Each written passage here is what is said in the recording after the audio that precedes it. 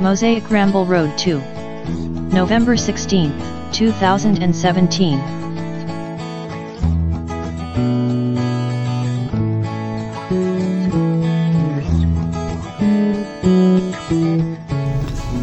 As much as I struggle with Justice League, I think one of the nice takeaways that I might be able to apply for Thanksgiving is the theme of family. How family is the way we're perceived and what tells our story and which gives our identity, right? I want to talk about identity a little bit, but you are who you are, but also no man is an island, and we are who we are in relationship, right? So if you're a public member, then your relationship with the individual is on a public level, right? Of course, if you're in a significant other, then your relationship is a significant other. And then if you're something else, then you're something else. And it's not that any of those identities are necessarily fake or false or not the real you. They're all the real you to differing degrees. They can have a great deal of overlap, and who you hold yourself out to be in all circumstances is exactly the same. But there are circumstances where either that's not appropriate, that's not correct, that's not what people want or need from you. And there are more siloed or compartmentalized identities, right?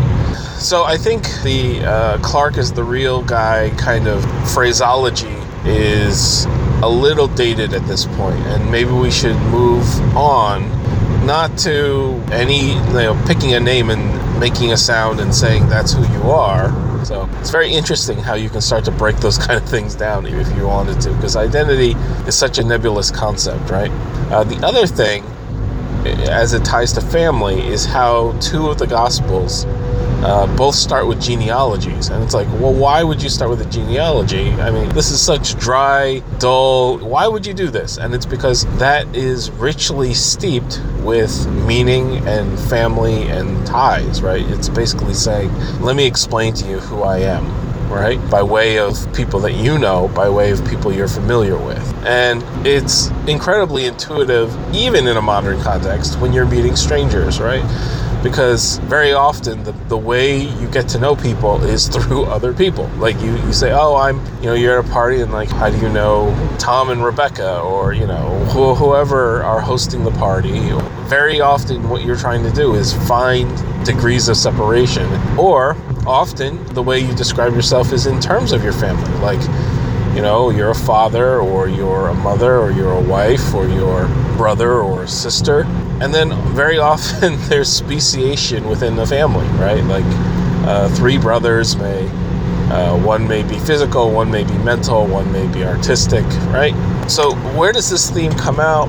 Like in Justice League, we can see how the idea of family converts or changes Superman, right? Like in isolation, this is what he is, and this is what he needs to be, and this is what he is in reflection to the world, right?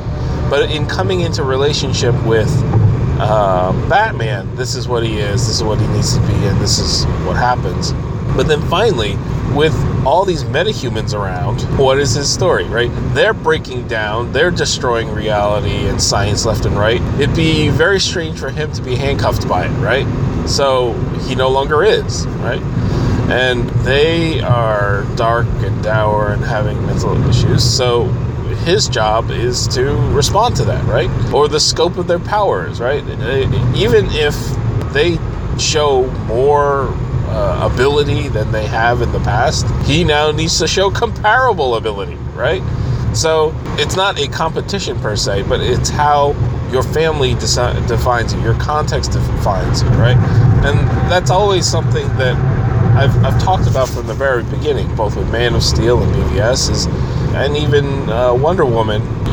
You need to find the context that is appropriate for the analysis. Like, it's inappropriate for me to hold Wonder Woman to highly scientific standard when it's a bedtime story filled with magic and fantasy, right? That it just doesn't make sense to criticize it under that lens. You can analyze it under that lens, but I don't know how productive that is. But criticizing it under that lens is not very productive. Conversely, the context of Man of Steel is very, very, very starkly realistic, and yet it constantly comes under fire for comparisons to tropes, to unreality, right? And so that it's inappropriate or not very fruitful to raise those concerns or criticisms for a realistic piece of work, right? And then for BVS, it's incredibly referential, and literary, and deeply annotated, and very steeped and connected to the entire culture of comics.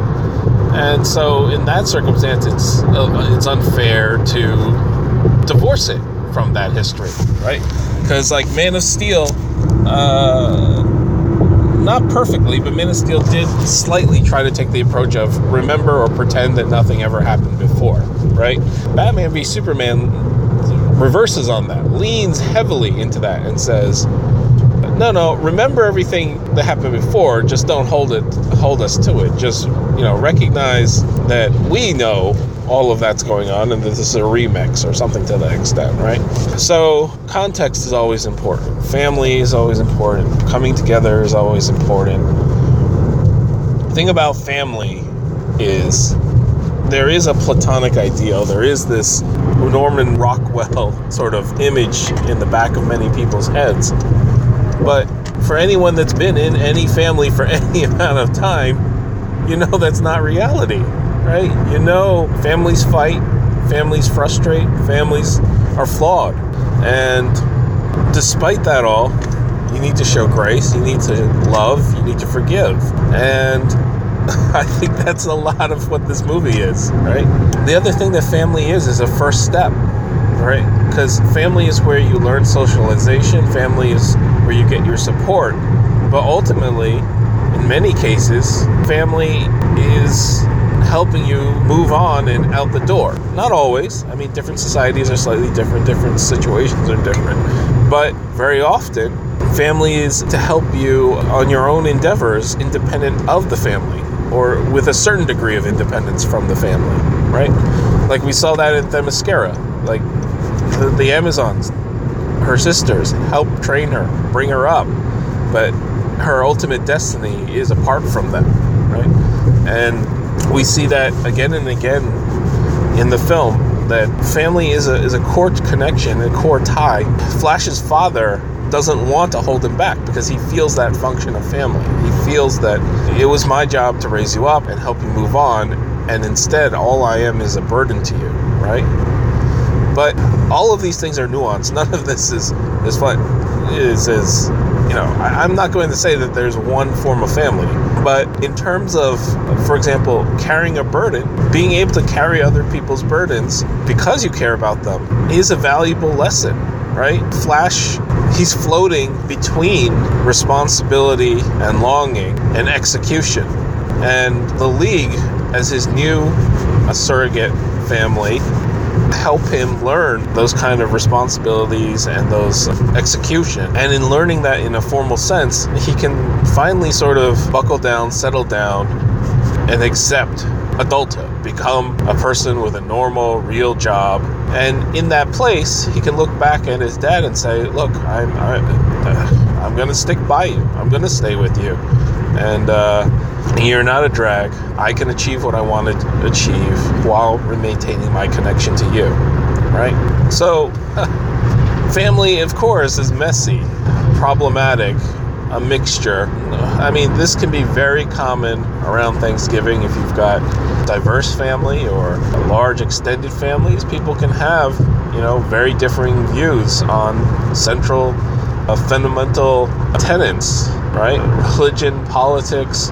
But some people wear these on their sleeves and don't really have a sense of self-control or decorum around others, and it can lead to fights, and it can lead to disagreement, and it can lead to discord during the brief time together. And of course, each side puts it in their own context. They feel like, well, of course, I need to speak out about this because this is my core value. What would I be doing if I don't speak my truth? Or others might say, well, of course, the whole point of the ceremony is togetherness, and so you're devaluing everyone here by speaking your truth as opposed to trying to get along. There's no easy answer to all these things. There's no blanket answer that always works in every circumstance. And there's no promise that everyone can execute perfectly and that everything will be happy all the time, every way. We're just not built that way.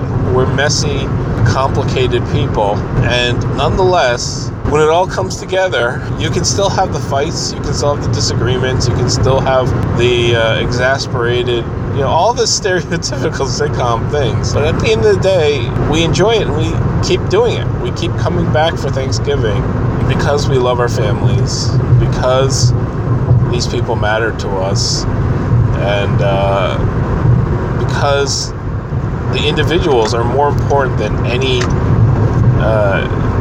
individual execution or ideology or, flaw.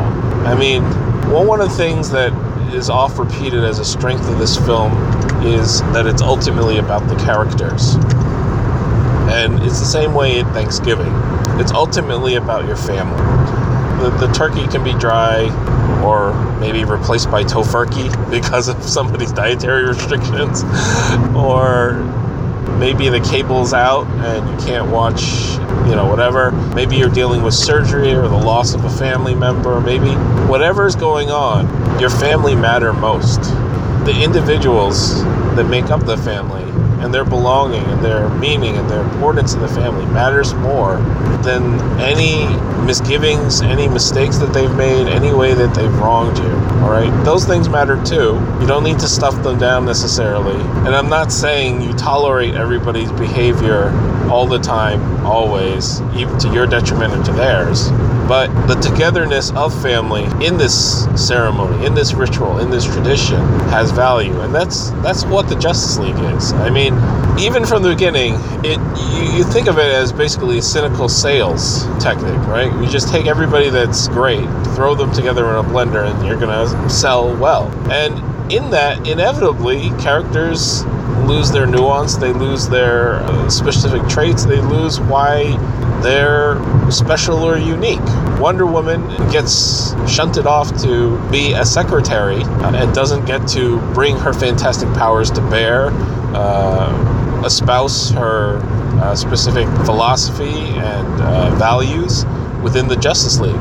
And there are debates about whether that was a suppression of Marston or whether Marston specifically asked for that so that Wonder Woman would not be written with Garner's voice within the league. Like, in other words, he asked for Wonder Woman to be benched so that Garner wouldn't misuse her. But nonetheless, isn't there value in them coming together? I mean, yes, it's not perfect. Yes, there are problems, but isn't it wonderful that they still come together? Isn't it wonderful that they made an effort? And the more opportunities they're given, the more chances that we give them, the more times that we see this come together, the more it can be refined, the more that the focus can be matured and change and shift, the more times you may get a different angle.